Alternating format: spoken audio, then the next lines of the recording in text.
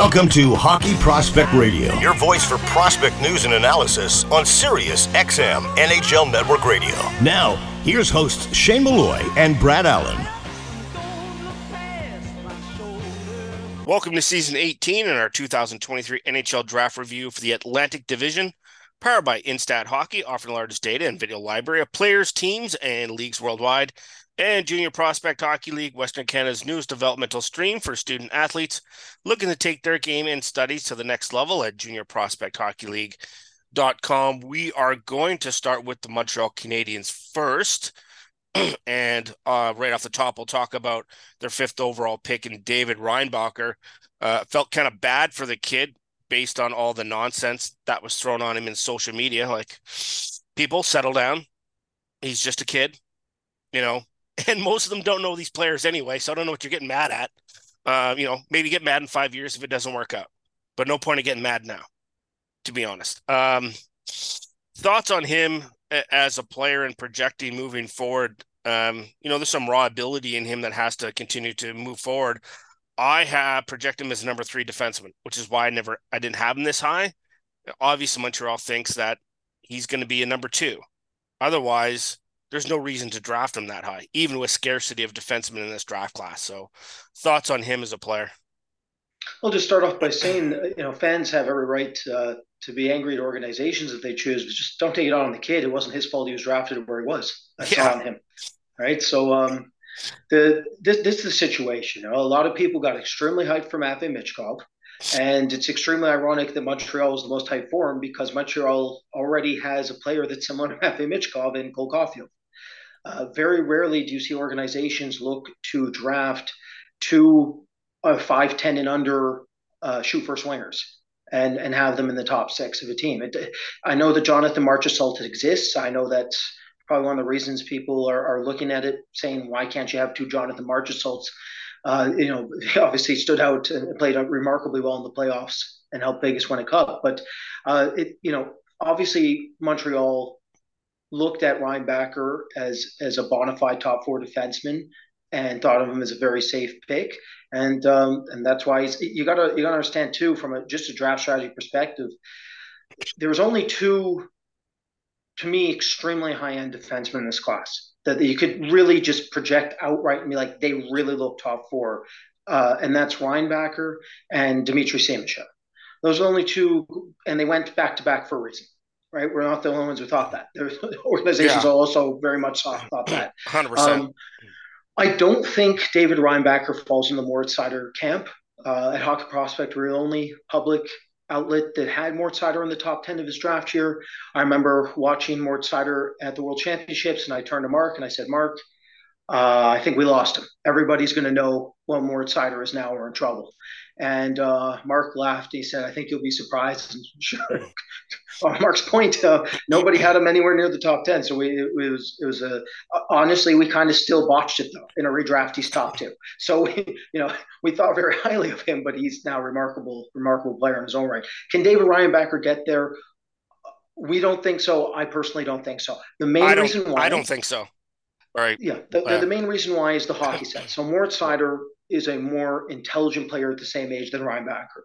Reinbacher can put himself in bad spots with his playmaking. He doesn't read his reloading options and breakout options at the same rate Moritz Seider did. He's not as poised or as comfortable handling the puck as Moritz Seider was. He also doesn't project to have as big a frame as Moritz Seider. So there are aspects of Moritz Seider that I felt personally were ahead of Reinbacher. That said, what is Montreal getting? Montreal is getting an incredibly well-rounded player. He's a 200-foot player. He has a cannon of a shot. That's the bread and butter of him offensively. Is he can get a shot through traffic, and he has a shot that's very difficult for goalies to manage. So a lot of his primary assist rates are going to be off of the shot quality from the point. As the year progressed, he showed a higher level of comfort in terms of handling the puck in transition, and he showed a better level of comfort engaging correctly when already established in zone. So when he needed to box out players at a higher rate, he was doing so by the end of the year at a rate that wasn't there when he was playing earlier in National League.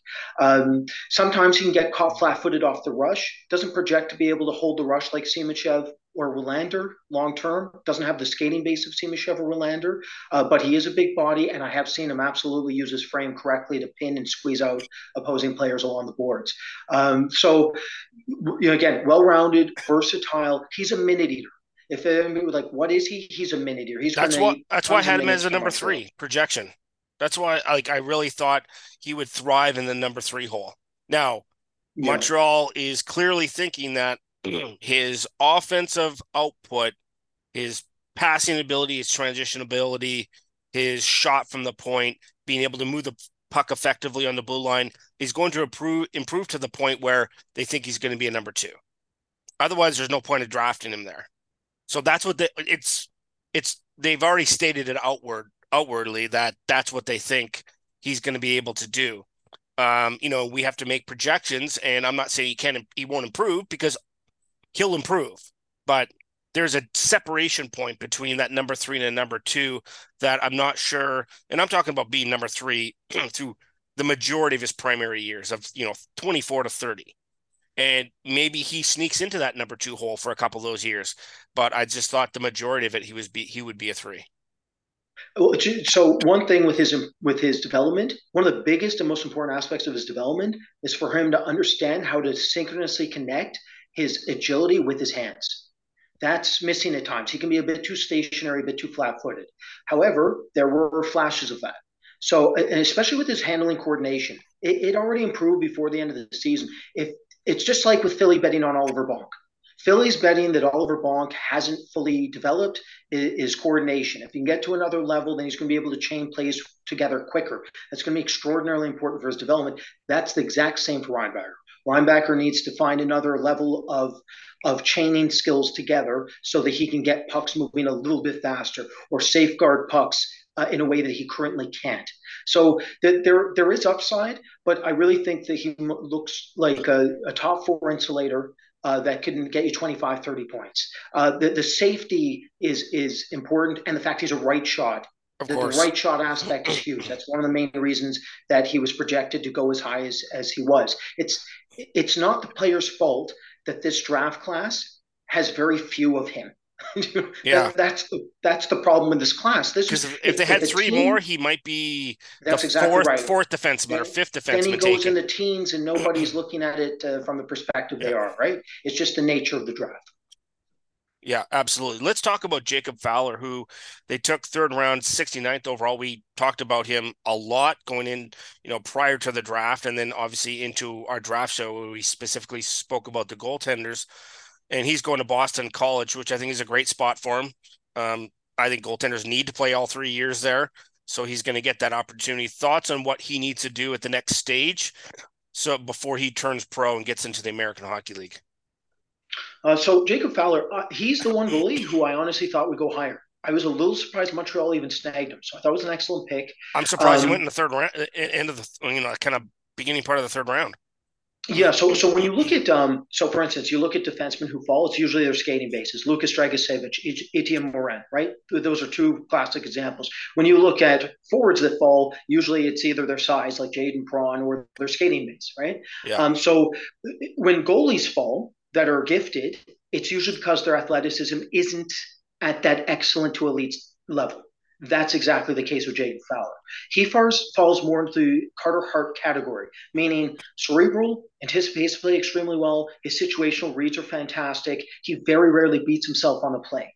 Okay, that's the Jesper Wallstedts, the Carter Harts of the world, where they track phenomenally, so they don't have to use their athleticism as often. And when things break down, that's their problem.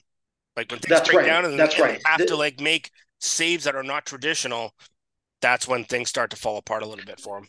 There was a projection when you look at the raw rate of recovery, when it comes to secondary saves, when it comes to high danger lateral passes that require full extensions and explosive lateral push-offs, that's where he falls a bit short. Now, is it short enough for him to have fallen that far? To me, no. But obviously that's not what the industry thought. But make no mistake, I understand the point of view. First, I understand why scouts draft defensemen who can skate first. I understand why larger players are still more prominent than smaller players. And I definitely understand why Adam Guyan, Michael Hrabal, and Damien Clara went before him. It makes a lot of sense. Like they have hyper athleticism. that can wash away a lot of problems, right? Some organizations are more concerned when having to be so reliant on the mental game because, as you know, young developing teenagers, it can be very hard to predict their mental game in 5 years. Yeah, I mean, and that's a matter of it's so much easier to build up somebody's technical skills than it is to build up their athleticism in that situation. That's something that sometimes we can forget, that it's easier to build up that part than the other part. And that's not just to goalies, but particularly to goalies. And then so he has to play to his strengths. And there are ways to, improve his athleticism, but if you're not I want to say natural athlete, because you're actually, you grow into that, but there are some obviously genetic aspects to that. So I'm really intrigued in terms of seeing what he's going to do at BC. Thoughts on what does he need to do to mitigate some of that athleticism, and what does he need to do to improve that athleticism, and losing a little bit of weight, having him in that 195 range, I think would be helpful as well. Well, just your point, pro diet, right? He's going to have to get conditioned. He's going to have to lean down. That's the best way for him to modify. To your point, it's one of those situations where some people are just gifted with type 2 fast twitch fibers at a higher rate than other people. I used to train in collegiate wrestling and do whatever I could to be as explosive as possible. And I was an okay athlete, but I had teammates who were elite athletes, and it did not matter what I did compared to them. It did not matter. They could go out and party 24/7, not go to the gym. I was there in the gym, and they were just unbelievable athletes. There's just the best athlete I ever met. His training regimen, his eating protocol, he ate frozen pizzas, and he was the best athlete I had ever seen. He had a 50-inch standing vertical, 220 pounds, 5% body fat, 50-inch standing vertical. 220, 5'10". My height, 5'10 and a half, 220 pounds of lean muscle. It doesn't matter what you do. It's just sometimes God given. It's just some kids are freak athletes. Adam Guyan's a freak athlete. Damien Clark is a freak athlete. It just so happens that Jacob Fowler is going to have to be one of those kids who was like me, where he's going to have to really dial it in to get those results. I had to live in a gym. I had to eat extremely clean. I threw out jelly beans. Okay, so I couldn't eat a jelly bean. Jacob Fowler's going to have to throw out the jelly beans. That's just the way it is. But if he does, and I'm sure he will, then there's a lot there. Carter Hart went in the second round too. Yeah. Does he go in the second round now? Of course Probably not, right? No. Of course not. So Jacob Fowler has an opportunity to have the exact same path as Hart, in my estimation. We're going to take a short break on Hockey Prospect Radio in our draft review of the Atlantic Division. We'll talk about the Boston Bruins next. Every play, every stat, every breakdown. On their own, they're essential, but altogether, they're undeniable. Introducing Huddle Instat, a new advanced data platform that integrates with Sports Code and every Huddle product you rely on to create an all-in-one data powerhouse. Huddle Instat's advanced tagging and next-level stat reports help you develop your team, and its global film library helps you find the missing piece to get the most out of every second of film. Visit huddle.com/HPR to learn more. The Junior Prospect Hockey League is Western Canada's newest elite developmental stream for student athletes looking to take their game and studies to the next level. The JPHL features professional coaches and skill development coaches, along with comprehensive practice, game, and academic schedule, allowing athletes to be successful in a more cost-effective model compared to similar hockey and school programs. To learn more and see why the JPHL is the ideal choice for your student athlete and family, visit juniorprospectshockeyleague.com. Fractal Hockey Consulting. Everything we do, we believe in challenging the status quo in hockey. We believe in thinking differently. We provide interdisciplinary solutions that are personally designed, simple to use, and user-friendly. Through an integrated series of best business practices, and we design solutions for both hockey operations and hockey business operations. Contact us at fractalhockey.com. Outside Edge has built a reputation for guiding hockey players toward their potential and provides on- and off-ice development programs for hockey players. Outside Edge Hockey Development operates all programs on the philosophy of quality over quantity. Our strength, skills, and mental coaches understand the demands of the game and use this knowledge to develop strength, speed, and energy systems so our athletes can reach their potential. The Outside Edge programming features KPI-based strength and conditioning programs, skating, and skill development sessions for pro, junior, midget, bantam, and peewee. Contact us today at outsideedge.ca.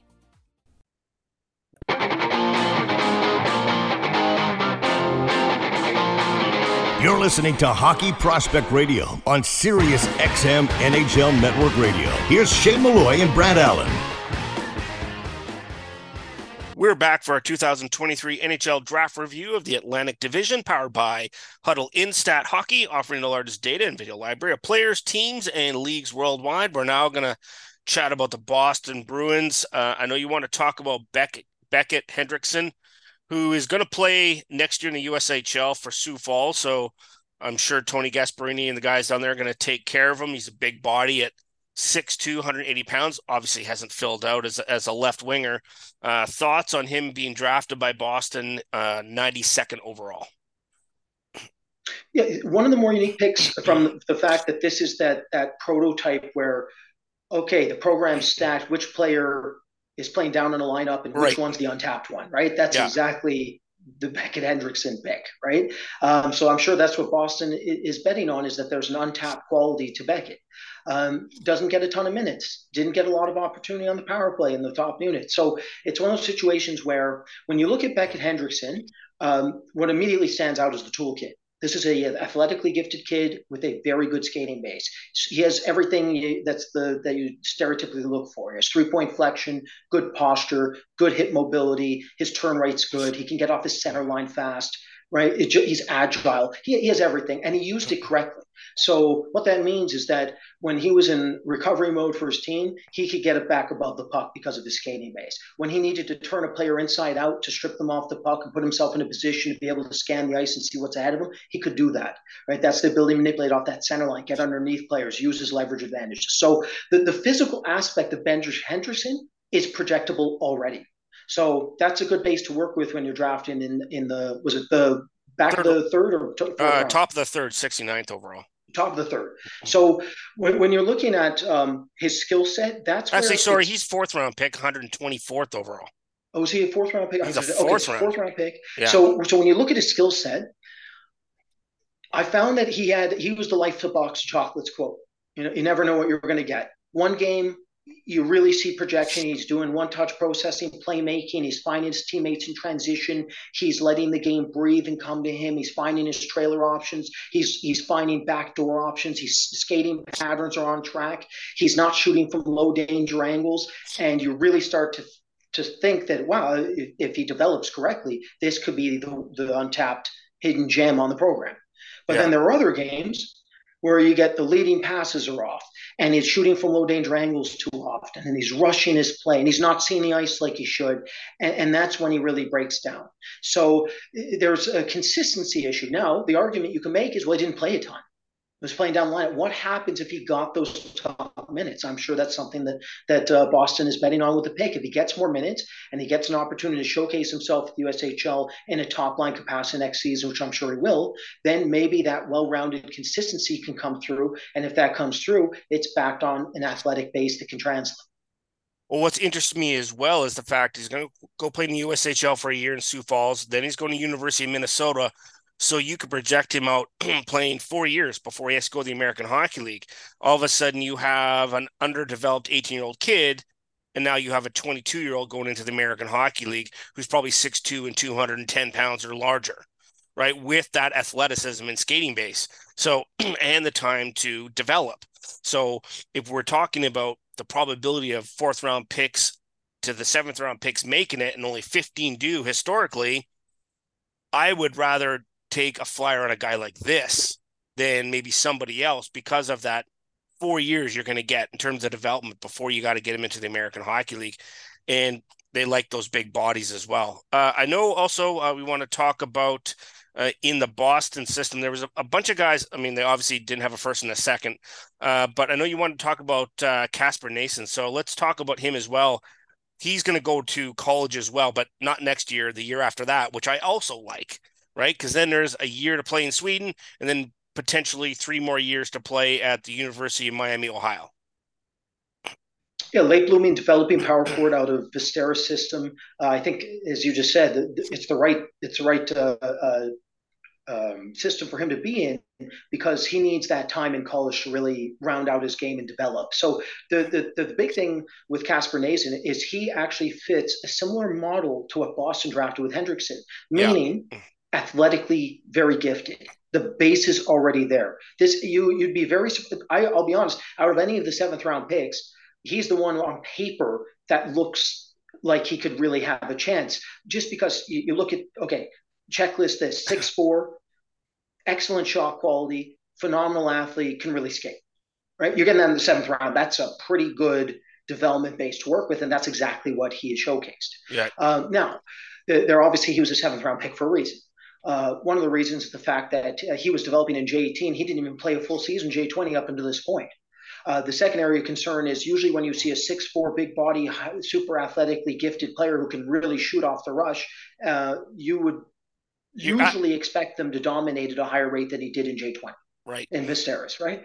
The other factor is that he's limited in some areas. So the biggest limiting factor for him right now is his playmaking. Doesn't see the ice very well. So what you're hoping for is that prototypical straight line north-south big body who can fly and be extremely dangerous off the rush, and then hope that he can start developing, molding more of a creative element in his game as he continues to develop his offensive skill set. So, for instance, one thing that I really thought interesting about this player, when I watched him, he wasn't so creative with his setting up his playmaking or his shooting, but he was very creative with his handling at times. So, for instance, he would do like reverse bank passes off the board to himself in the offensive zone in order to make sure that he could mitigate getting clipped or getting squeezed out or boxed out, right? So it's interesting that a player that's 6'4", 200 pounds with his athletic base was thinking deceptively with his hands at this stage. It's a good sign.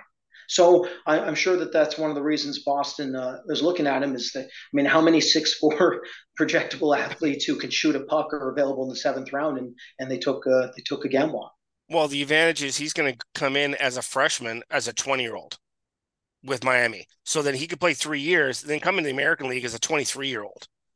Like a 23-year-old man, and it gives him the 4 years to experiment and to get better in a variety of different areas. So it's that time. It's another player with 4 years to wait. And I know sometimes people get all like antsy about having to wait that long, but that's normal. You know, so from my standpoint, when I look at him as a player, you know, I like the fact that that's a guy I'm willing to bet on. If you're going to bet on players late, those are the kind of players that I think you got to bet on. Or like, you know, the prototypical defenseman that just needs 4 more, and is going to go to college route as well, who just needs, you know, 4 more years to work out their game and has some athletic base and some skating ability, but doesn't have any offensive ability whatsoever, you know, to speak of. Those are the kind of guys that I'm always interested in those later rounds, because every once in a while those guys hit from that standpoint. So Brad and I are going to take a short break on Hockey Prospect Radio. We come back, we're going to talk about the Buffalo Sabres prospects at the 2023 NHL Draft right after these messages. Every play, every stat, every breakdown. On their own, they're essential, but all together, they're undeniable. Introducing Huddle Instat, a new advanced data platform that integrates with Sports Code and every Huddle product you rely on to create an all-in-one data powerhouse. Huddle Instat's advanced tagging and next-level stat reports help you develop your team, and its global film library helps you find the missing piece to get the most out of every second of film. Visit huddle.com/HPR to learn more. The Junior Prospect Hockey League is Western Canada's newest elite developmental stream for student athletes looking to take their game and studies to the next level. The JPHL features professional coaches and skill development coaches, along with comprehensive practice, game, and academic schedule, allowing athletes to be successful in a more cost-effective model compared to similar hockey and school programs. To learn more and see why the JPHL is the ideal choice for your student athlete and family, visit juniorprospectshockeyleague.com. Fractal Hockey Consulting. Everything we do, we believe in challenging the status quo in hockey. We believe in thinking differently. We provide interdisciplinary solutions that are personally designed, simple to use, and user-friendly. Through an integrated series of best business practices, and we design solutions for both hockey operations and hockey business operations. Contact us at fractalhockey.com. Outside Edge has built a reputation for guiding hockey players toward their potential and provides on- and off-ice development programs for hockey players. Outside Edge Hockey Development operates all programs on the philosophy of quality over quantity. Our strength, skills, and mental coaches understand the demands of the game and use this knowledge to develop strength, speed, and energy systems so our athletes can reach their potential. The Outside Edge programming features KPI-based strength and conditioning programs, skating, and skill development sessions for pro, junior, midget, bantam, and peewee. Contact us today at outsideedge.ca.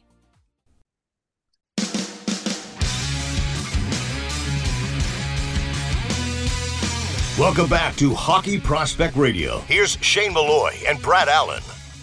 It's Hockey Prospect Radio in our 2023 draft review of the Atlantic Division, brought to you by Fractal Hockey Consulting through an integrated series of best business practices. They design solutions for hockey operations and hockey business operations. We're now going to talk about the Buffalo Sabres. And first off the market, 13th overall, was Zach Benson. After seeing him being drafted and how obviously Buffalo was thrilled to get him there.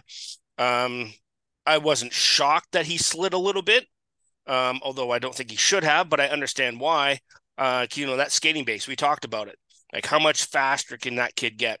I mean, he's tenacious, hockey sense, puck skills, dog on a bone, chases the puck down, like he's a relentless player, is a player that you'd want on your team. The only concern was, when you get the Dmitry Simashevs of the world, the Moritz Seiders of the world to fit, going against you, do you have enough skating ability to offset and just add to another tool of your toolkit in that respect? Thoughts on Benson? Well, let me start off by saying, Buffalo's getting scary. It's time to get the rest of the league needs to start getting a bit worried here. They're stacking up hard. They're stacking up. It's getting real. Like with JJ Peterka's development, Jack Quinn's development, and Yuri Kulik's development, and Devin Levi coming in, and that back end they got development. It's just there's a whole lot of weaponry coming in here, and of course Zach Benson falls right to him. Now it's not unexpected. Smaller, already been injured this season.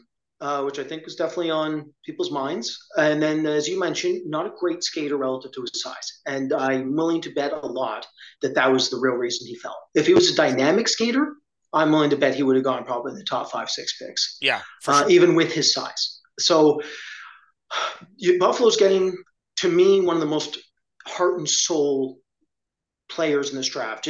He just bleeds heart and soul hockey. He's a gamer. He's one of the most competitive driven players I've ever seen play. And he's one of the smartest players pound for pound in this draft.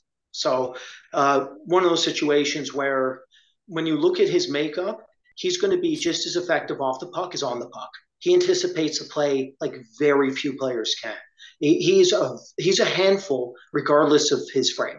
He actually projects to be one of the better defensive players in this class. That's how gifted he is in anticipating off the puck. When you look at the energy he brings, it just augments a line. It bolsters the line. It gets everybody moving because he doesn't stop. There's no quit. He's completely fearless.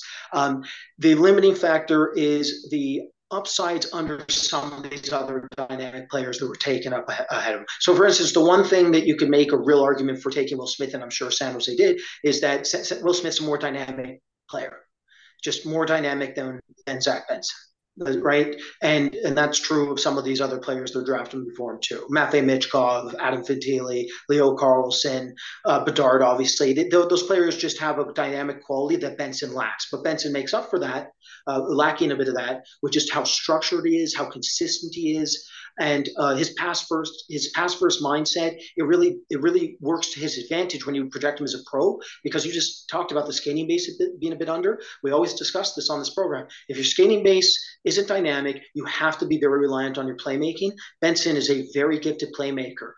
When you contrast him, for instance, Andrew Crystal, one of the biggest differences is Crystal might be actually a more dynamic playmaker, but he doesn't manage the puck nearly as well as Zach Benson already does. So Benson already projects to be a far more mature player going into his pro career than Crystal does at this stage of his development. Let's talk about Anton Wahlberg, who they got in the second round, 39th overall, forward out of Sweden. And we had talked about him coming into the draft as well as a guy that, with that size, 6'3", 192 pounds, can play in the middle of the ice. He just brings a different element to, like, if you look at their forward group in their prospects, they got a few smaller guys, and he just sort of offsets some of that, but still has enough skill and hockey sense, to be able to play in the NHL. Well, that's the bet. So Anton Wahlberg is very interesting from the perspective we talk about. I'm trying to bring up draft strategy a little more because a lot of feedback, people really enjoy it. So one thing that you look at with Buffalo, they do not mind drafting small, right? This is not a big team. Okay, so what do they do? Anton Wahlberg is 6'3", 200 pounds of strength. He's already statically developed. His power output's only going to improve. He's actually raw still in terms of his skating foundation, which is actually, I think, a good thing. I think when this kid really fills out, he's going to be a totally different level of skater than what we already seen. And he's already dangerous to transition to the SHL level. So that's a very good sign. This player is quite literally the exact opposite of Zach Benson. He is huge. He can't pass a puck very well. He has to be extremely reliant on his frame and handling ability, and he projects to be a pretty good skater. He's going to be a complementary piece. He's not going to be able to drive possession too often, even with his handling, frame combination, skating combination. Theoretically, that should mean that he can drive possession, but you must have a mind that allows you to really orchestrate an effective attack at the NHL level where you can really label somebody a true driver. So he's going to be able to drive occasionally, but he really falls into a complement on a line where he'll do the dirty work. He'll be the guy who goes net front, and he'll occasionally do something fantastic in transition that gives his teammates an opportunity to set up for something. He's a third, fourth line center. Yeah, we'll see. So maybe he plays in the middle, but maybe goes on the left wall. So in centers, you typically need intelligence to be a center. I would argue that Wahlberg, his weakness is his intelligence. This is a player who, in J20, when you watched him, I'll be honest, I didn't even think he had a chance, because what he would do is he would overhandle everything, and he would never use his teammates. He's one of those rare players that honestly made his teammates worse.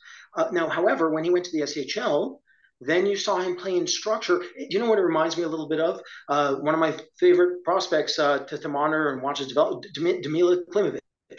Damila Klimovic, when he was coming out of Vashaya, was a one-man army. He would do everything himself, wouldn't incorporate his teammates. Then you saw him start playing with structure at the World Championship level, and that's when I got very interested in the player, being like, there's considerable upside if Vancouver can mold him. That's the same type of situation that Buffalo's getting with Anton Wahlberg. Anton Wahlberg is a player that must be molded correctly, and he needs to learn how to play in structure so he can actually help his team, support his team, and that if that gets drawn out, then Buffalo gets a very interesting depth player. Yeah, it's a matter of, I think he just played better. When I watch him play, he's just like, he's better in structure. Like I don't want him in a situation where he has to be creative. Like, I want singular decision making. This is your singular role. Make it as simplistic as possible, and then use all your other elements to help him along. Also for Buffalo in the mid-second round that's where they took Maxim Sturback. So at the USHL, and we talked a lot about him, obviously from the World Juniors and the U18s, and then into the draft as well. So thoughts on taking him at that spot, because they have so many top-end defensemen. I thought that was just a nice pick for them to find somebody who could fit within that third pairing and can just be a really reliable defenseman for them as they project him moving forward. He reminds me of, well, there's a lot of prospects that fall into this territory, but really what he is a Jekyll and Hyde player. And what that means is that his international performances were nothing like he was in the USHL. He was excellent at the U20s, And he was up and down at the U18s, but still at a level that I thought was much better than when he was in the USHL. In the USHL, I didn't see a player, flat out, didn't see a player that could translate. However, you look at his international performances, then it screams, okay, if he gets developed correctly, then he could be a very useful insulator with some unique qualities. So I'm sure what Buffalo was banking on, much like they are banking on Anton Wahlberg being able to live in a structure that they saw within the SHL at the end of the season, and some of his U18 performances, they were banking on that. Well, they're banking on Maxime Strbak being able to be the player they saw at the U20s long term, because those were his peak performances. That was a player who looked like he could actually play in the NHL long term. Very unique player, super aggressive. He has that Martin Faravari trait in him where he'll run players. Yeah. Faravari is a more intelligent player at the same age, and Faravari was a much more gifted skater at the same age. So there's definitely I preferred Faravari at the same age, but Strbak does have some very interesting qualities. He's a bit more dynamic at the line than Faravari. Not as gifted a shooter, but a little more dynamic with how he tries to operate and open up his options. And if he can rein in his game correctly, much in the way that Tom Willander has to a degree, much in the way that Faravari had to before he made the NHL and transitioned to Washington, then he could be a very interesting top four insulator if everything goes absolutely right. Right now, I think the most realistic interpretation of this player is him to be a bottom pairing insulator. And what you really need from him long-term within his development is for him to clean up his exits retrieval rates. He can be a bit over map. He's very hit and miss with his mental mapping, his consistency of how he reads the play and recognizing his time and space under pressure. So U20s he showcased he could do it though. Yeah. So it's just the consistency, right? So that very interesting draft by Buffalo. They went directly in their comfort zone with Zach Benson, and then immediately found interesting players that are not currently within their organization. Well, they rounded it out from that standpoint, and Strbak's going to go to Michigan State University, I'm going to guess, for the next 3 years before he turns pro, and they go to Rochester. And Kevin Adams is very patient with his prospects, so I suspect he'll play all 3 years before he hits the American Hockey League. Brad and I are going to take a quick break. We come back, we'll talk about the Ottawa Senators draft right after these important messages. Every play, every stat, every breakdown. On their own, they're essential, but altogether, they're undeniable. Introducing Huddle Instat, a new advanced data platform that integrates with Sports Code and every Huddle product you rely on to create an all-in-one data powerhouse. Huddle Instat's advanced tagging and next-level stat reports help you develop your team, and its global film library helps you find the missing piece to get the most out of every second of film. Visit huddle.com/HPR to learn more. The Junior Prospect Hockey League is Western Canada's newest elite developmental stream for student athletes looking to take their game and studies to the next level. The JPHL features professional coaches and skill development coaches, along with comprehensive practice, game, and academic schedule, allowing athletes to be successful in a more cost-effective model compared to similar hockey and school programs. To learn more and see why the JPHL is the ideal choice for your student athlete and family, visit juniorprospectshockeyleague.com. Fractal Hockey Consulting. Everything we do, we believe in challenging the status quo in hockey. We believe in thinking differently. We provide interdisciplinary solutions that are personally designed, simple to use, and user-friendly. Through an integrated series of best business practices, and we design solutions for both hockey operations and hockey business operations. Contact us at fractalhockey.com. Outside Edge has built a reputation for guiding hockey players toward their potential and provides on- and off-ice development programs for hockey players. Outside Edge Hockey Development operates all programs on the philosophy of quality over quantity. Our strength, skills, and mental coaches understand the demands of the game and use this knowledge to develop strength, speed, and energy systems so our athletes can reach their potential. The Outside Edge programming features KPI-based strength and conditioning programs, skating, and skill development sessions for pro, junior, midget, bantam, and peewee. Contact us today at outsideedge.ca.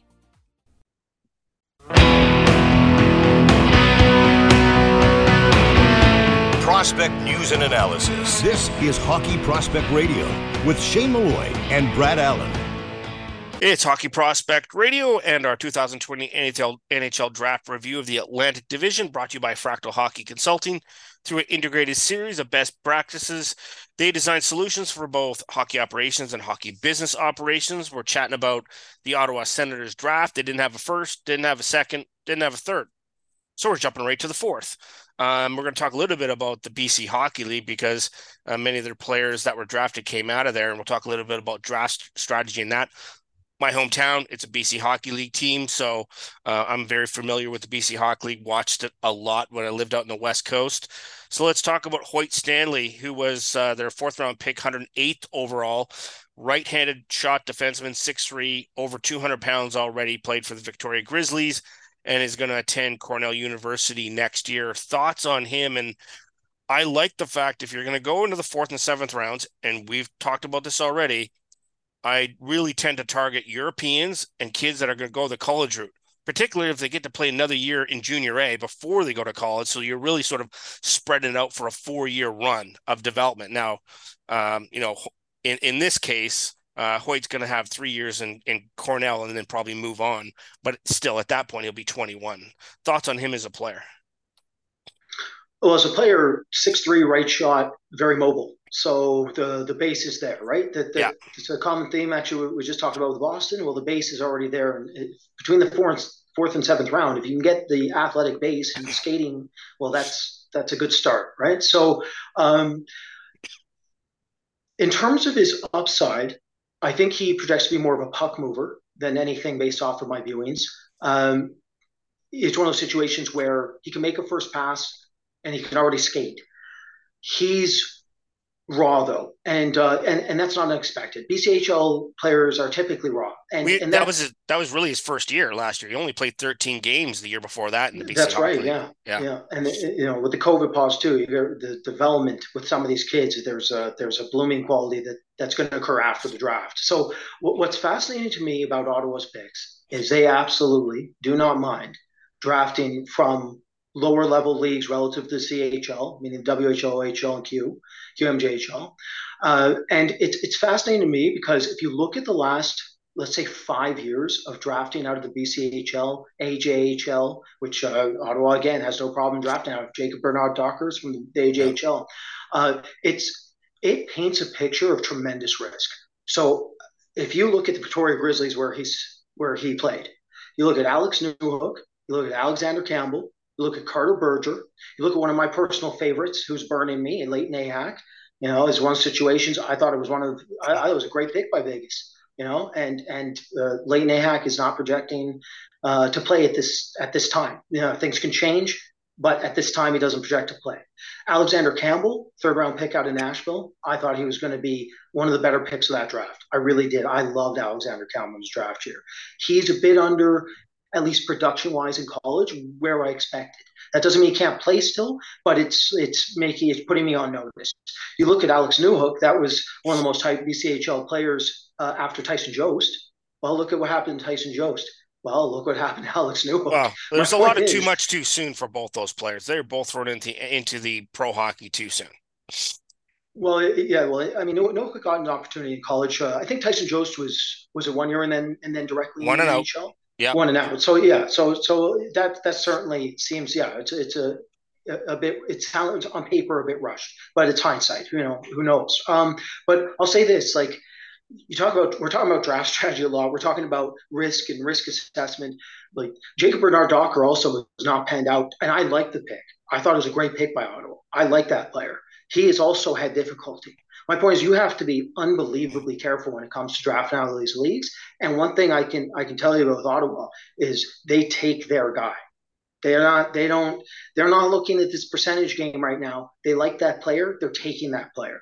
And that doesn't mean Hoyt Stanley can't play. Heck, I like the fact he's a 6'3" right shot who can skate. That's an excellent base to work with. I'm not suggesting what Ottawa's doing is wrong. I'm just saying when you look at some of the draft strategy, what they're willing to bring in from the AJHL, BCHL, it's very interesting on paper. I don't mind them doing it if it's the fourth rounds and later. I don't mind. On average, well, that's exactly where you're allowed to do it, right? Right. Then that's when you should do strategy. Yeah, that's exactly it. And when it comes to untapping the potential of these players, you do it usually in the later half of the rounds. And that directly brings me into the goalie they brought.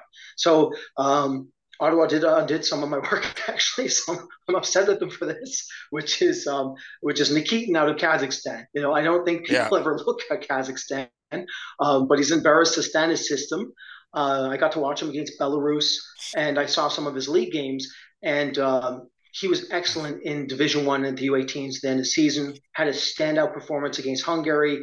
When you look at the base for goalies, even though he's unbelievably raw at the position, and he is coming out of Kazakhstan's U20 system, so it's not expected, he has what you want. He's 6'3.5", 6'4", and he's hyper reflexive. So the athletic base is there, and so it's a very fascinating pick. I honestly really thought that he was going to not get drafted this season, and so I was looking at a player I was going to get to talk about next season. But there were some goalies taken that I didn't know. I have no problem admitting that. But this one I did know, and I was like, oh, Ottawa! I really couldn't believe they took him when they make did. this even more amusing for he's going to go play with the Chilliwack Chiefs in the BC Hockey League. That's next why year. I brought it up. That's exactly what I brought up. So they have, and you look at their development system right now. Who's one of their players that's actually developing really well? Angus Cruikshank. Yeah, Angus Cruikshank is I believe a 5th round pick. Yeah, Victoria, if I remember 2019, correctly. I think. Yeah. We don't use notes here, so I think it was 5th round 2019. Angus Cruikshank, he's playing really well in the AHL. He's just coming off, I think, a 26-goal season. So when you look at Ottawa, they're a team that you can tell has absolutely no problem looking at those secondary leagues to find that untapped hidden talent when appropriate. Well, the advantage of that is they got time. Like those guys are going to they're going to be 4 years before they have to turn pro. It's not 2 years out of the CHL and have to turn pro. So if you take, say, a defenseman out of the queue in the 4th round or 5th round, say, well, you do a comparable 5th round or, 4th, like Holt Stanley, he's got to play in the pros at 20. You got to sign him or you don't sign him. Where Hoyt can go off and play 3 years in the ECAC and you have a better understanding of what he is at 21, comes into plays at the American League at 22. This is no different than any other of the players that they took. The funny thing is we go through their list, Owen Beckner, he's out of the, he's a junior A kid too as well in the BC Hockey League. Vladimir Nikitin's going to go play in the BC Hockey League. They might as well just chose everybody out of junior A or the USHL. I mean, and that's what, I understand that draft strategy and we talk about that a lot, in that standpoint of, and, we have to keep repeating it because it's really important, I think, to understand what the probability of getting a player in the 4th or 7th rounds is. 15 players, 4 rounds, right? That's like 12.5% chance of getting a player. Like that's half a player per team. Well, now it's even less because now we have 32 teams. So the odds really haven't got better in that respect. The player, so you really have to understand the longer development path you have in that respect is going to make all the difference in the world, whether you make it or not. It's the guys that jump in early. I'm not that I don't like the guys out of the CHL, but I always find that more dangerous in terms of the probability of them making it than the junior A kids or the kids going to college or the kids out of Europe if you're a 4th round to 7th round pick, unless you're a specialized player like we have talked about in the past. Brad and I are going to take a short break. We'll be back into hour 2 right after these messages. Every play, every stat, every breakdown. On their own, they're essential, but altogether, they're undeniable. Introducing Huddle Instat, a new advanced data platform that integrates with Sports Code and every Huddle product you rely on to create an all-in-one data powerhouse. Huddle Instat's advanced tagging and next-level stat reports help you develop your team, and its global film library helps you find the missing piece to get the most out of every second of film. Visit huddle.com/HPR to learn more. The Junior Prospect Hockey League is Western Canada's newest elite developmental stream for student athletes looking to take their game and studies to the next level. The JPHL features professional coaches and skill development coaches, along with comprehensive practice, game, and academic schedule, allowing athletes to be successful in a more cost-effective model compared to similar hockey and school programs. To learn more and see why the JPHL is the ideal choice for your student athlete and family, visit juniorprospectshockeyleague.com. Fractal Hockey Consulting. Everything we do, we believe in challenging the status quo in hockey. We believe in thinking differently. We provide interdisciplinary solutions that are personally designed, simple to use, and user-friendly. Through an integrated series of best business practices, and we design solutions for both hockey operations and hockey business operations. Contact us at fractalhockey.com. Outside Edge has built a reputation for guiding hockey players toward their potential and provides on- and off-ice development programs for hockey players. Outside Edge Hockey Development operates all programs on the philosophy of quality over quantity. Our strength, skills, and mental coaches understand the demands of the game and use this knowledge to develop strength, speed, and energy systems so our athletes can reach their potential. The Outside Edge programming features KPI-based strength and conditioning programs, skating, and skill development sessions for pro, junior, midget, bantam, and peewee. Contact us today at outsideedge.ca.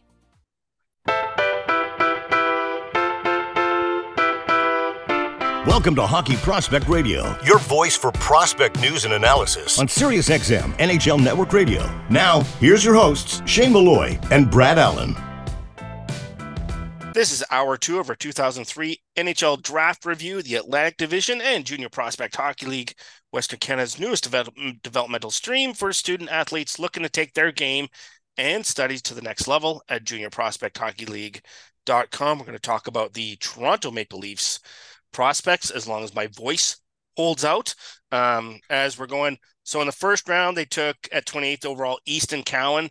Obviously from the draft when he was picked, it was I thought it was decisive amongst the media because majority of media didn't know who he was because he wasn't a prominent player and wasn't projected by almost everybody except you guys to go in the first round, and he did. But when I watched him play, I had him in my top 60, so I thought he was going to play. He's going to play 200 games in the NHL. He's going to be an NHLer.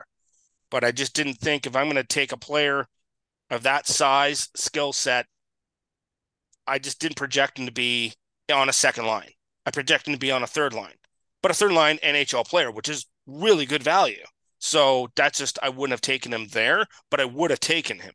So and he had a remarkable finish to his season, really from Christmas beyond and then into the playoffs, took his game to another level, got opportunity, but really seized it.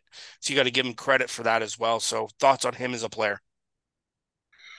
Yeah, well, to your point, it's one of those situations where maybe publicly, at least in the online community, he wasn't discussed, but believe me when I say privately and in the actual NHL community he was. Oh, everybody talked about him.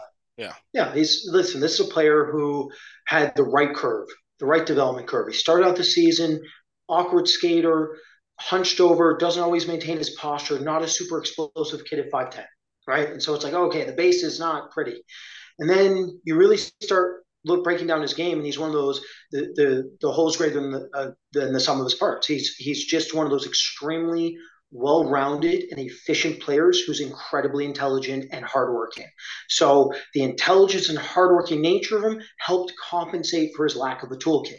However, as the season progressed and he became functionally stronger, you started seeing what he was really capable of doing when he could really apply his skating with the rest of his skill set. And that's why he started generating points at a higher rate, I feel. It's why he was very good in the playoffs for London. And then you factor in that Toronto was building a team where they're trying to bring in more heart and soul type of character players. Well, he fits that description to a T. So although he's a bit smaller, one thing too is we actually project him to continue to grow, and that's because of his family. He actually projects, we think, to be over 6 feet, maybe even 6'1" by the time that he's a functional and fully fledged adult, 22, 23 years old. That could really help his game because he's already very good along the boards. He already plays the walls correctly. He's already good off the forecheck. He's already very defensively responsible. He's a player you can rely on. And it comes down to just the offensive consistency and just how much is there untapped offensively still. And so he's a primary playmaker. He's a deceptive player. He reads the ice well. He makes his teammates better. It's one of those situations where you don't project him to be a high-end goal scorer, but with the rest of his game, he doesn't really have to be. And then you factor in the fact he's in London, and London is historically the most dominant CHL team in history of producing NHL talent. So he's in the right place. He's going to be developed the right way. And then there's a lot of really interesting ancillary attributes to the player that really make him more interesting than his raw stat line at the OHL level would suggest. Well, let's talk about a 5th-round pick in Hudson Malinowski. Came out of Brooks Bandits. I give Brooks a lot of credit. They've been pumping out some players out of that organization as well in the Alberta Junior Hockey League. He'll be playing in Providence College next year, 6'1", about 180 pounds. Thoughts on him as a player? And as a 5th-round pick, this is what we talked about with Ottawa. This is where I'm perfectly happy with taking Junior A kids that are going to go play college for 3 years. So what's really interesting about this pick with Malinowski, he has some of the same characteristics that Easton Cowan has. High energy player, very good motor, extremely tenacious, is willing to use his frame. So there is some overlap there with those two specific picks. Malinowski, pretty decent skater. The big thing with Malinowski, like Cowan too, actually, now that I think about it, he projects to be more of a primary playmaker. He can be extremely deceptive. He's actually extremely dynamic at times, which is what makes him very interesting. Is he's a dynamic player with grit and determination. That does not mean I expect or project him to play up in a lineup. He does project to be a complementary depth piece, but he could be an extremely versatile and useful one with some secondary functions that you want in a player. He's going to be very hard to play against. The big thing with Malinowski for me, in terms of his development being the right development, he has got to learn to rein in his handling and manage the puck better. There is way too many instances in my viewings where he'd mismanage the puck and overhandle the puck. So if you can get away with that in Junior A.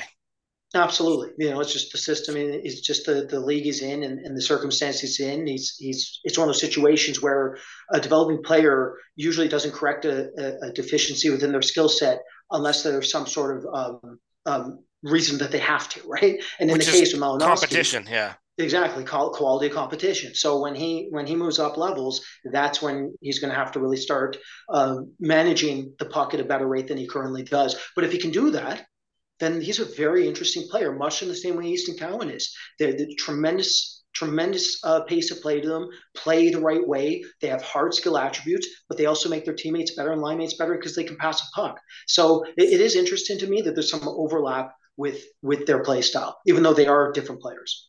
Well, he's going to have 3 years in college, probably 2 in the American League, and then draft plus 5. You'll have an idea whether he's going to make the NHL or not, or a better idea anyway. At that point, he's going to be 23 years of age. Brad and I are going to take a quick break. We come back for the Atlantic preview review, and we'll talk about the Detroit Red Wings right after this.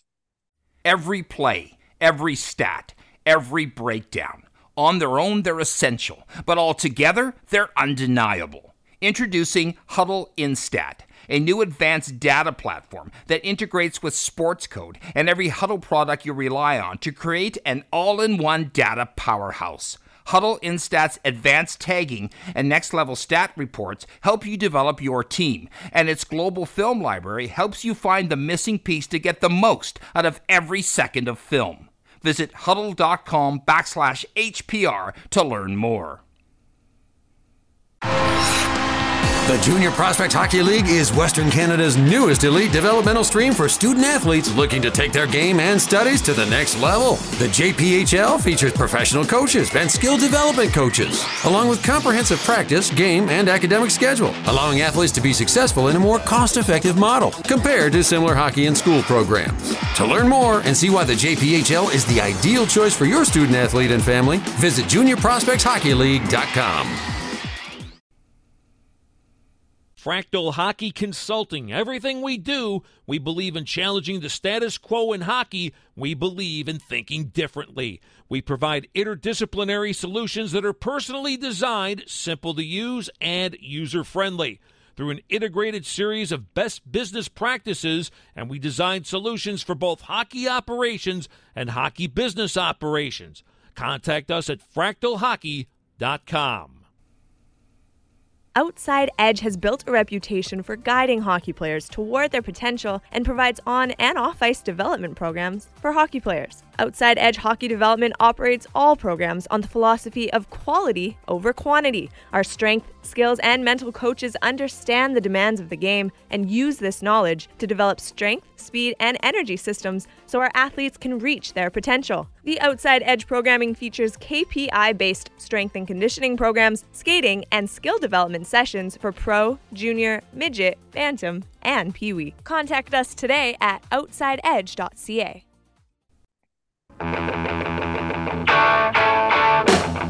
You're listening to Hockey Prospect Radio on Sirius XM NHL Network Radio. Here's Shane Malloy and Brad Allen. We're back on Hockey Prospect Radio of the 2023 NHL Draft Review of the Atlantic Division, powered by Junior Prospect Hockey League, Western Canada's newest developmental stream for student athletes looking to take their game and studies to the next level at juniorprospecthockeyleague.com. We're going to talk about the Detroit Red Wings. So they had a couple firsts, they had 3 seconds, they had a third, they had lots for us to talk about. So we should dig in pretty heavily. First off, the docket is going to be Nate Danielson, who they took 9th overall. That would have been my choice at 9th overall. I understand why they took it. In terms of you talk about, it's kind of a safe player. I don't necessarily project him. I projected him more of a 2-3, which is why I had him lower in my rankings. Obviously, I still had him in the top 32, but, I just couldn't quite get there to be a number 2 centerman. And even at number 2 centerman, I don't know if they necessarily had to take him at number 9. It's going to be interesting conversations, obviously, when we have Detroit on next season to talk about their drafts and some of their players, but thoughts on him overall. And maybe, I got to give the kid some, credit. He got overplayed a lot, especially at the end of the year, and guys start to kind of wear down and you start to make mental mistakes and uncharacteristic things start to come up into your game. And you have to take all of that into consideration. And I think that's only fair commentary for Nate Danielson, because I think he's going to be an NHL player. I had a hard time trying to figure out where he was on that scale.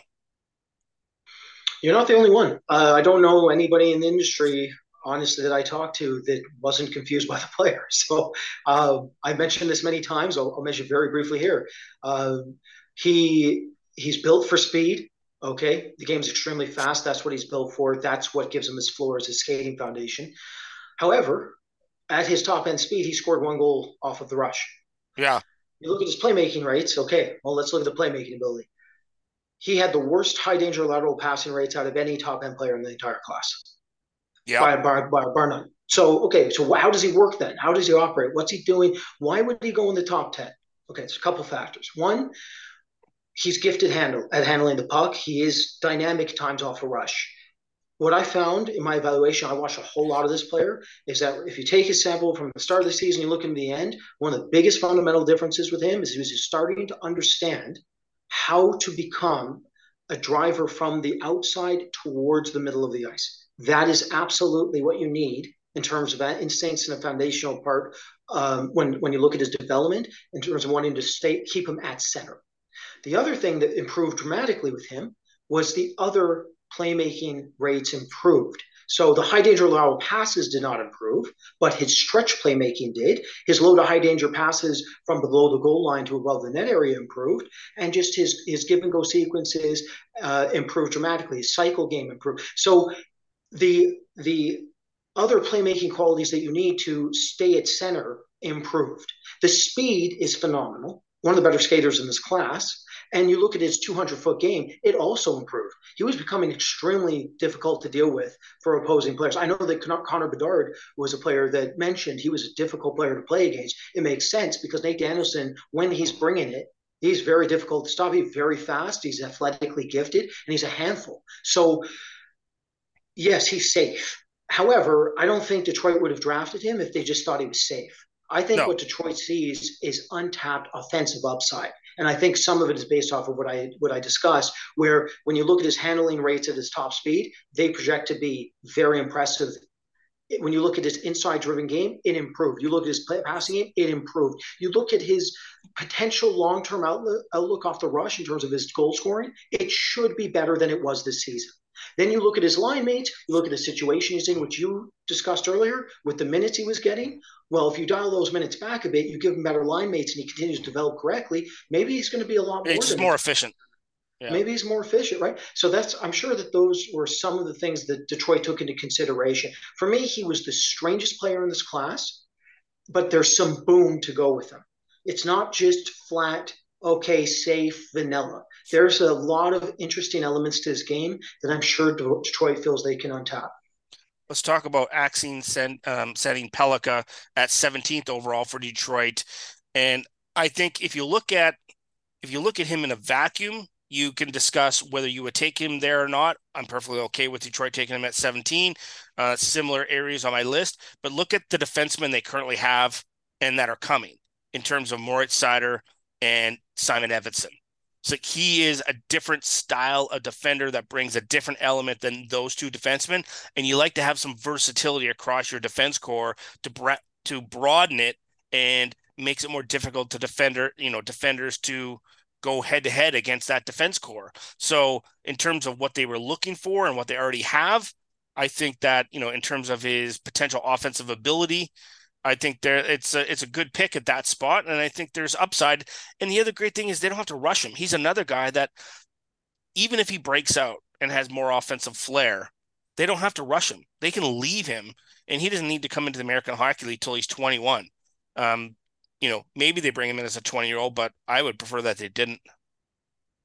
So what's interesting about him is he does not fit the Yzer plan, right? The Yzer plan is be big, massive, physically difficult to deal with, have range, and he does not fit those categories. So that's a very interesting. But they also like to have one. They're okay with having one of those guys.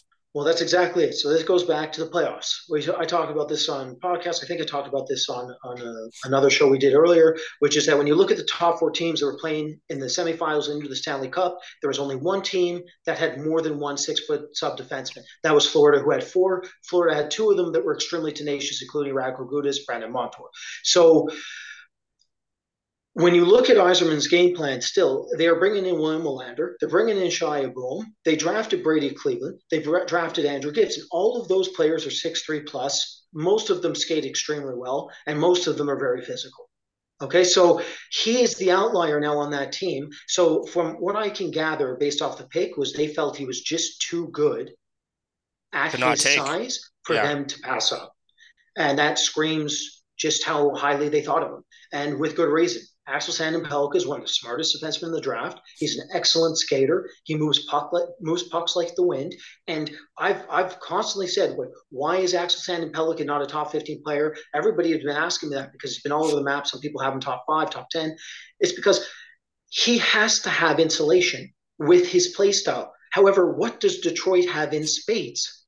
Insulation. Yeah. They have exactly what they need to insulate him immediately to help orchestrate the right development for him. So it's one of those situations. We talk about draft strategy. Well, obviously Detroit evaluated that they have already in place what within their system what Pellikka demands to have in order to be successful. 100%. And so to me, it completely makes sense. Like players are not always drafted in a vacuum where best player available. There is considerations for other aspects throughout their system and the style of player and how they fit and what they have currently coming as well. Let's also talk about Trey Augustine. He was 41st overall, and, we knew this would happen once the first goalie went. Then there would be subsequent goalies going after that, and Trey Augustine would get picked right away and in their backyard. So easy to monitor, easy to track. Thoughts on Detroit taking him there? It's very interesting because you look at him relative to Sebastian Cossa, it's almost like polar opposite in some ways. Sebastian Cossa is 6'6", and one of those players that you have to rein in and develop over time and try to get him to calm his game down. Trey Augustine is incredibly poised, calculated, small, efficient goalie. Right, so almost polar opposite to what they already have developing, which is not a bad thing in any stretch. Just an interesting observation that there some teams have a very specific style of what they look for in net, and it's not easy, but it's more predictable to see what's coming. Detroit obviously was willing to branch out in a totally opposite direction to what they already had. So I listen. Trey Augustine is as of right now. If you were say we're not drafting for 5 years, we're drafting for next year, Trey Augustine would be right at the top of the best goalies available. The reason why is because he's so far ahead in terms of his technical foundation and his maturity. So it's one of those situations where the reason that he went to Detroit and didn't go a bit earlier is because you look at the size and then you look at the overall athleticism. He is an athlete, don't get me wrong, but I personally think he projects to be just under Devin Levi, Dustin Wolf, and UC Saros. He falls into the Alexei Kolosov category, which is still passable, but it's under them. So it will be very interesting to see where he ends up. And maybe I'm wrong. I could be very wrong in that. You never know. But that's how I monitor him. That's how I evaluate him. That's why he ended up, I believe, fifth in our ranking, where we took the hyper athletes first. They didn't, though. And that's interesting in its own right as well. So very interesting pick. I think he ends up as a 1B if he plays. Which could be extremely useful. That's very good value. I'm wrong, and he ends up a lot more than that. Maybe he ends up their starter, and that would be a heck of a find in the second round. Well, I mean, you could have a nice duo of if Kosa turns out as a 1A and he's your 1B, and you have two different styles of goaltenders. Because I fully expect that Trey Augustine will play all 3 years at Michigan State, and he's going to face a lot of rubber. It's going to be a different scenario than what he faced at the program. So I think that's going to be really valuable for him as a goaltender. And that's a tough conference to play in. We should probably briefly chat about their two other second-round picks in Andrew Gibson and Brady Cleveland. I know you mentioned them, but you talk about insulating defensive defensemen. Well, here they are, both of them. Going to take different development paths, obviously, because Brady Cleveland's going to go off and play college hockey. Thoughts on those two guys as players, and then the style of mode, because if you look at them in isolation. And then you look back at the playoffs, you go, okay, could either one of these guys be a number 6 defenseman in the NHL as like one of those tough, grinding defensive defensemen that's a number 6 that just wears out forwards and can give you reasonable minutes? Maybe, which is why obviously they took them in the second round. Absolutely. You look right through their system. We'll briefly touch on this. Shia Boom is 6'3", but he's an offensive defenseman. Not a hard defenseman either to play. He's soft. He's on the softer side when it comes to the defensive end. When you look at William Willander, activating machine, loves to use his speed in transition, loves to activate and join a rush. Projects to be able to do it at a very high rate in the NHL. Simon Evanson, you want him to become a 200-foot defenseman, and he can get there. But right now, I still think he projects to be a bit more of an offensive-oriented defenseman. Mort Seider is really the one there's a reason he's number 1. It's because he can do everything, right? What that means is for the vast majority of their defense coming in, they must have those insulators. And as you said, on that bottom pairing, maybe one or both of them can stick in some capacity and be exactly that. The difference between Andrew Gibson and Brady Cleveland, the biggest difference for me is I believe Brady Cleveland to be very raw. Brady Cleveland has more difficulty than Andrew Gibson at both his retrieval rates and exit passing. However, they both struggled to a degree in that front. That if they can clean up their exits and find another level to their retrievals and how they operate, and if they can think a bit quicker under pressure in the coming years, that will be what they need in order to actually end up in the NHL in the bottom pair. Well, in terms of Brady Cleveland, he's going to Wisconsin next year, so he's going to should get 3 years there. Comes to the American Hockey League. Probably 2 years there. There's draft plus 5, from that standpoint. Then he's a 23-year-old. Then he has 4 to 5 years to clean up all those things and work on those things that you had mentioned, and that's the difference. I think an advantage he has over Andrew Gibson playing in the Sioux is that as a 20-year-old, he's coming out. He's coming out and he's going to have to play, right, as a 20 in the American League, which is not as great as an advantage from that standpoint. So, very curious to watch both these guys play, and I'm sure there were some people out there that ragged on those picks, but I didn't have a problem with it because it was more calculated than anything based on what they have in their system. Brad and I are going to take a short break. We come back, we'll talk about the Tampa Bay Lightning prospects in their draft right after this. Every play, every stat, every breakdown. On their own, they're essential, but altogether, they're undeniable. Introducing Huddle Instat, a new advanced data platform that integrates with Sports Code and every Huddle product you rely on to create an all-in-one data powerhouse. Huddle Instat's advanced tagging and next-level stat reports help you develop your team, and its global film library helps you find the missing piece to get the most out of every second of film. Visit huddle.com/HPR to learn more. The Junior Prospect Hockey League is Western Canada's newest elite developmental stream for student athletes looking to take their game and studies to the next level. The JPHL features professional coaches and skill development coaches, along with comprehensive practice, game, and academic schedule, allowing athletes to be successful in a more cost-effective model compared to similar hockey and school programs. To learn more and see why the JPHL is the ideal choice for your student athlete and family, visit juniorprospectshockeyleague.com. Fractal Hockey Consulting. Everything we do, we believe in challenging the status quo in hockey. We believe in thinking differently. We provide interdisciplinary solutions that are personally designed, simple to use, and user-friendly. Through an integrated series of best business practices, and we design solutions for both hockey operations and hockey business operations. Contact us at fractalhockey.com.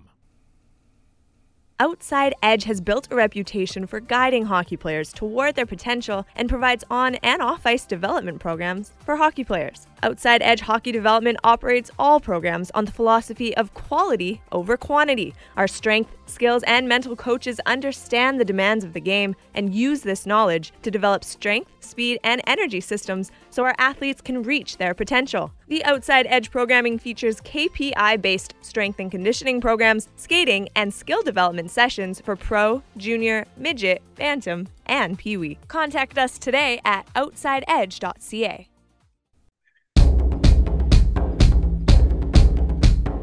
Welcome back to Hockey Prospect Radio. Here's Shane Malloy and Brad Allen. This is Hockey Prospect Radio and our 2023 NHL Draft Review of the Atlantic Division, powered by Outside Edge Hockey Player Development for on and off ice training, featuring KPI-based conditioning programs at outsideedge.ca. We're going to talk about the Tampa Bay Lightning draft in the second round, 37th overall. This is where they took Ethan Gauthier. Both you and I have talked about Ethan quite a bit, and he's kind of a prototypical third-line winger in the NHL. I didn't expect him to be any more or really anything less. And he may be one of a small handful of players out of the queue of this year's draft that actually play in the NHL, because I think he has enough overarching skill set.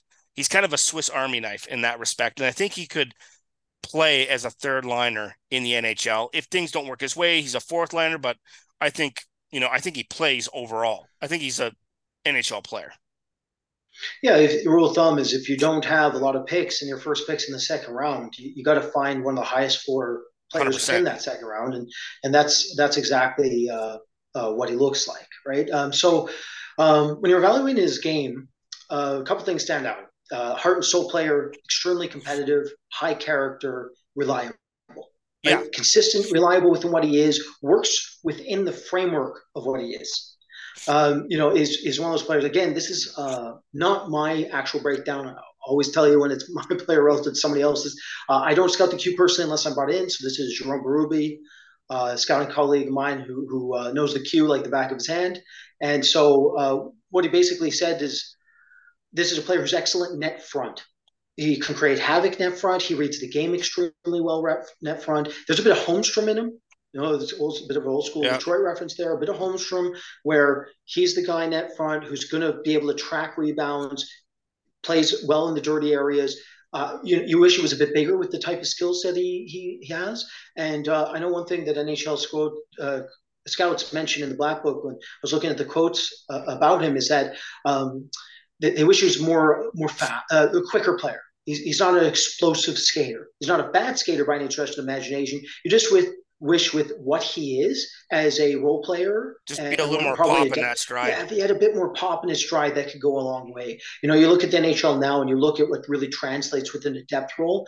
You're usually looking at those mutant kind of players. They're 6'3", 6'4", or skate really well, or super heavy built. And that's not really what he falls into. He's more of a cerebral, calculated, well-rounded player that you But he's mentioned. scrappy. Swiss Army, he's a scrappy player. He'll stand up for his teammates. He'll get into scrums after whistles. He doesn't back down. He brings energy. He's committed. So he's a typical role player for the Tampa Bay Lightning. If you look at their past 5 years, right? Exactly, he fits that mold perfectly, which is why I'm not surprised they took him there. Mm-hmm. From that respect. I completely agree with you. Yeah, and that's just the heart. Like when I was going down the stretch and I was going to go to games, I'm like, he was one of the only guys I was like that I targeted on purpose just to go see games, because he was the one player that was worthwhile. Like, yes, I think he's going to play more than 200 games in the NHL, and yes, I think he's going to be a third liner. And now I'm searching for, is there more? Like, what does he need to do to push him, elevate himself? I just don't know if he has the processing ability or the puck skills, or even maybe the skating ability. Maybe the skating ability gets there to play in a top two line. Could he be the the grinder on a second line, that F6? Maybe, but I think he just fills into that role as, that more of like an F8 on a team, right? So you have the centerman as the F7, he's the F8, and can provide supplementary offense and just be a total pain in the ass to play against, and potentially kill penalties for you, right? Because I think he's detail-oriented enough to play on penalty kill. When we're like, you and I watch 5-on-5 play, and we really determine which guys, based on their 5-on-5 play, are going to be able to translate that into the penalty killing role at the NHL level. We should also talk about, I know you want to have a quick chat about Jason Shagabe. So centerman, he's on the smaller size, 5'9", about 170 pounds. He is right-handed shot. He's going to go to Minnesota Duluth. He split his time last year. He was high school and then the USHL with the Green Bay Gamblers. So let's talk about a little about him as well.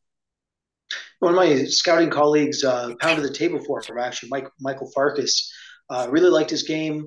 So this is a dynamic forward, very good hands, sees the ice really well. He's a primary playmaker.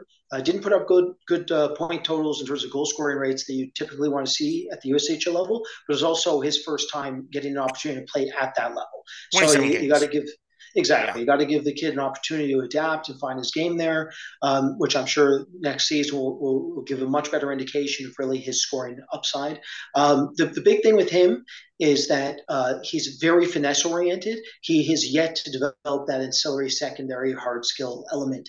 If he can develop a bit of that to go with his handling, that can really help offset one of his weaknesses, which is his skating.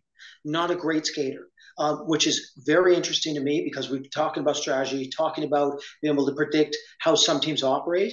Tampa Bay absolutely has no problem taking players that need a lot of fundamental work within their skating base. We've seen it every year. Every year we go back to that with Tampa. They have no problem taking work in progress skaters. I believe that's where Shagabe is right now. So if they can improve his skating base and he can develop a secondary skill set, well, there's a whole lot of offensive creativity and dynamism within his game that could project him into a top 9 role at the NHL level. Yeah, the concern I have is that he's scheduled to go to Minnesota Duluth next year. Now, they have a great program, fantastic coaching, understand how to develop players. I would have just rather seen him play another year in the USHL before going into that conference, because that's arguably the toughest conference to play in, because it's got a lot of big bodies. He's actually going to be forced to adapt. If he's going to play college hockey this fall, he's going to have to adapt quickly, because that's big boy hockey in that conference. So I'm really curious to see how he handles that, and what the development curve is going to be like. But he's going to be a 3-year player, so that's fine. He's going to have 3 years to spend and get better. And as you said, develop some of those hard skills that he's going to have to, because he's not the biggest guy. Let's talk about as well, you want to chat about Warren Clark. So, and we've talked a lot about Junior A in this program so far, and he comes out of the Manitoba Junior Hockey League out of Steinbach, and he's going to St. Cloud State next year, but he's a 6'3" right-handed shot defenseman that's almost 200 pounds already. So let's get a little overview of him as well. I didn't know this player until Tampa drafted him, so I was immediately intrigued. What's interesting, it goes back to what we talked about with Ottawa, right? Where you're talking about that back half of the draft, time to try to extract talent in those secondary leagues. And so, he's a really interesting prospect. He reminds me a ton of a player that we honestly probably should have talked about, and I just totally forgot to mention him, which is Nikita Shimnikov out of Colorado system. I believe they took him in the 5th round, maybe earlier than that. But Shimnikov is a pretty interesting larger defenseman with a whole lot of talent, but he's very raw. And that's exactly the case here. So what you're seeing in this defender is a big frame, big body, very good hands relative to his size, and projects to maybe even be able to quarterback a power play if things go well. But like Shimnikov, really needs to work on his skating base. This is a kid who has a very, again, goes back to what we talked about with Tampa. They have zero problems trying to mechanically correct a base. In the case of Clark, it's one of those situations where he has a very short stride, has a lot of difficulty getting off the center line. He can't exaggerate his postures out of turns, and his linear crossovers are very inefficient. So if he can widen his stance, if he can elongate his stride over time, and I'm sure he can to some degree, then you really get that foundation built where you might have a very interesting and unique offensive defenseman. He's one of those home run, boomer bust selections, and that's what you love to see in the draft, and it really does fall into the exact category of what Tampa looks for, where they look for talented players. Nico Hutin is another example that's drafted in the 7th round. Had a great year in Liga this past season. He was always very gifted, one of the better shooters in the class, but he was also one of the worst skaters in the class. Now they're bringing in two players here that we just mentioned that really need skating help. So it's just very interesting to see how some of these teams try to operate within their strengths, knowing they really believe and trust their skating development system. Hunter, I'm glad you brought that up because it's really about understanding your development system and who's there and what their strengths are. And they have proof of concept. So if you look at past players and they were able to get them to a reasonable level or a level that they were comfortable with, that they could be effective at a pro level, whether it be in the American League or at the NHL, that says something about that development staff, which allows your amateur staff to go, okay, we want skating at a certain level, but if that is a bit of a weakness, we have people that can take care of that. And that's where you integrate them into the process of going, okay, look at this film. What do you think? Right. And they'll give you a fair assessment of, we can do this, this, and this, based on hopefully that the player buys in, and then we can get them to this level. And if they're comfortable with that, then that's why they take those players.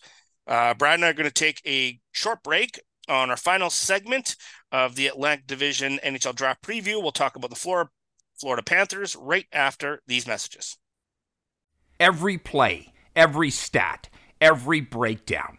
On their own, they're essential, but altogether, they're undeniable. Introducing Huddle Instat, a new advanced data platform that integrates with Sports Code and every Huddle product you rely on to create an all-in-one data powerhouse.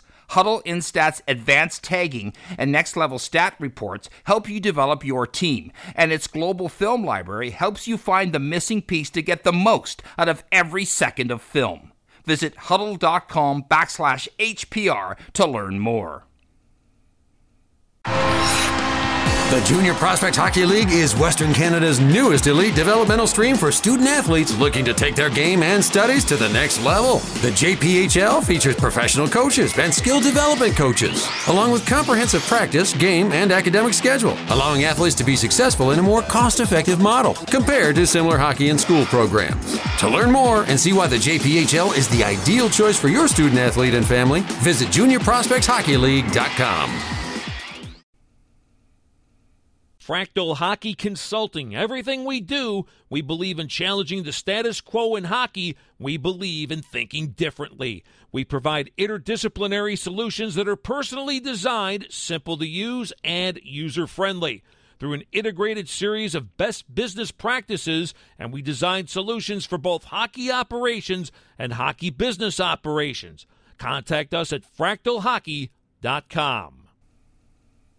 Outside Edge has built a reputation for guiding hockey players toward their potential and provides on and off-ice development programs for hockey players. Outside Edge Hockey Development operates all programs on the philosophy of quality over quantity. Our strength, skills, and mental coaches understand the demands of the game and use this knowledge to develop strength, speed, and energy systems so our athletes can reach their potential. The Outside Edge programming features KPI-based strength and conditioning programs, skating, and skill development sessions for pro, junior, midget, bantam, and peewee. Contact us today at outsideedge.ca.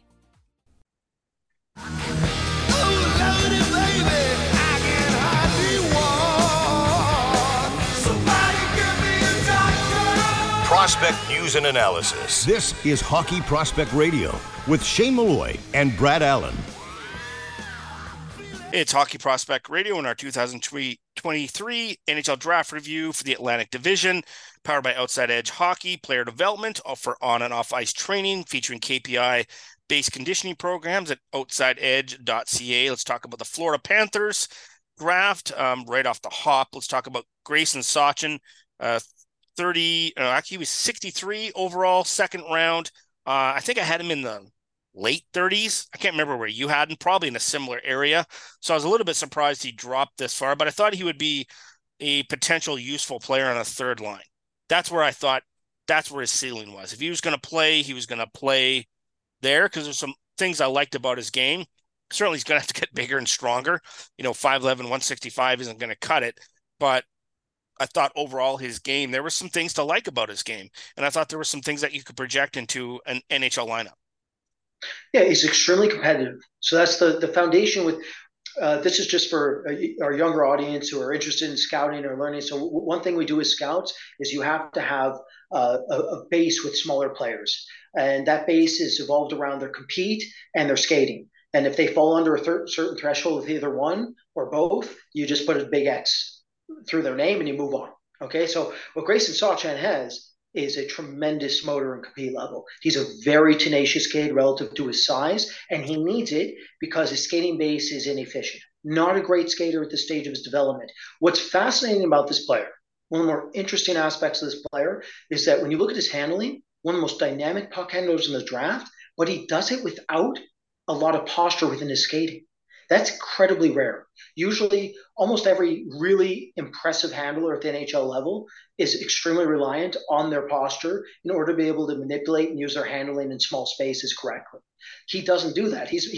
And it shows a lot of his handling plays. When you look at the end phase of his handling, he ends up in bizarre and obscure spots. Like he'll be twisted around, contorted on one knee, bouncing around, yet he still makes it work for himself because he's so good at keeping the puck on a string. Right? It's just remarkable how efficient he is, regardless of the fact that he's an inefficient skater. So when you look at him from a long-term development perspective, if he can correct his posture, and as you mentioned, fill out his frame in a big way, then he has the talent level that theoretically actually supersedes a top 9 role. He might be a top 6 forward. It's just the reason he went where he did is because there's a whole lot of variables that you have to take into consideration when you look at his long-term development. I agree 100%. And that's why I saw something. Well, the compete thing really stood out to me. I'm like, okay, he's got the work rate and the work ethic to get better. He's going to want to get better. So when he's emboldened with a team, now he's with Florida, he's going to be a sponge and he's going to want to get better. And, they got 2 more years because remember last year was only his first year in the dub, right?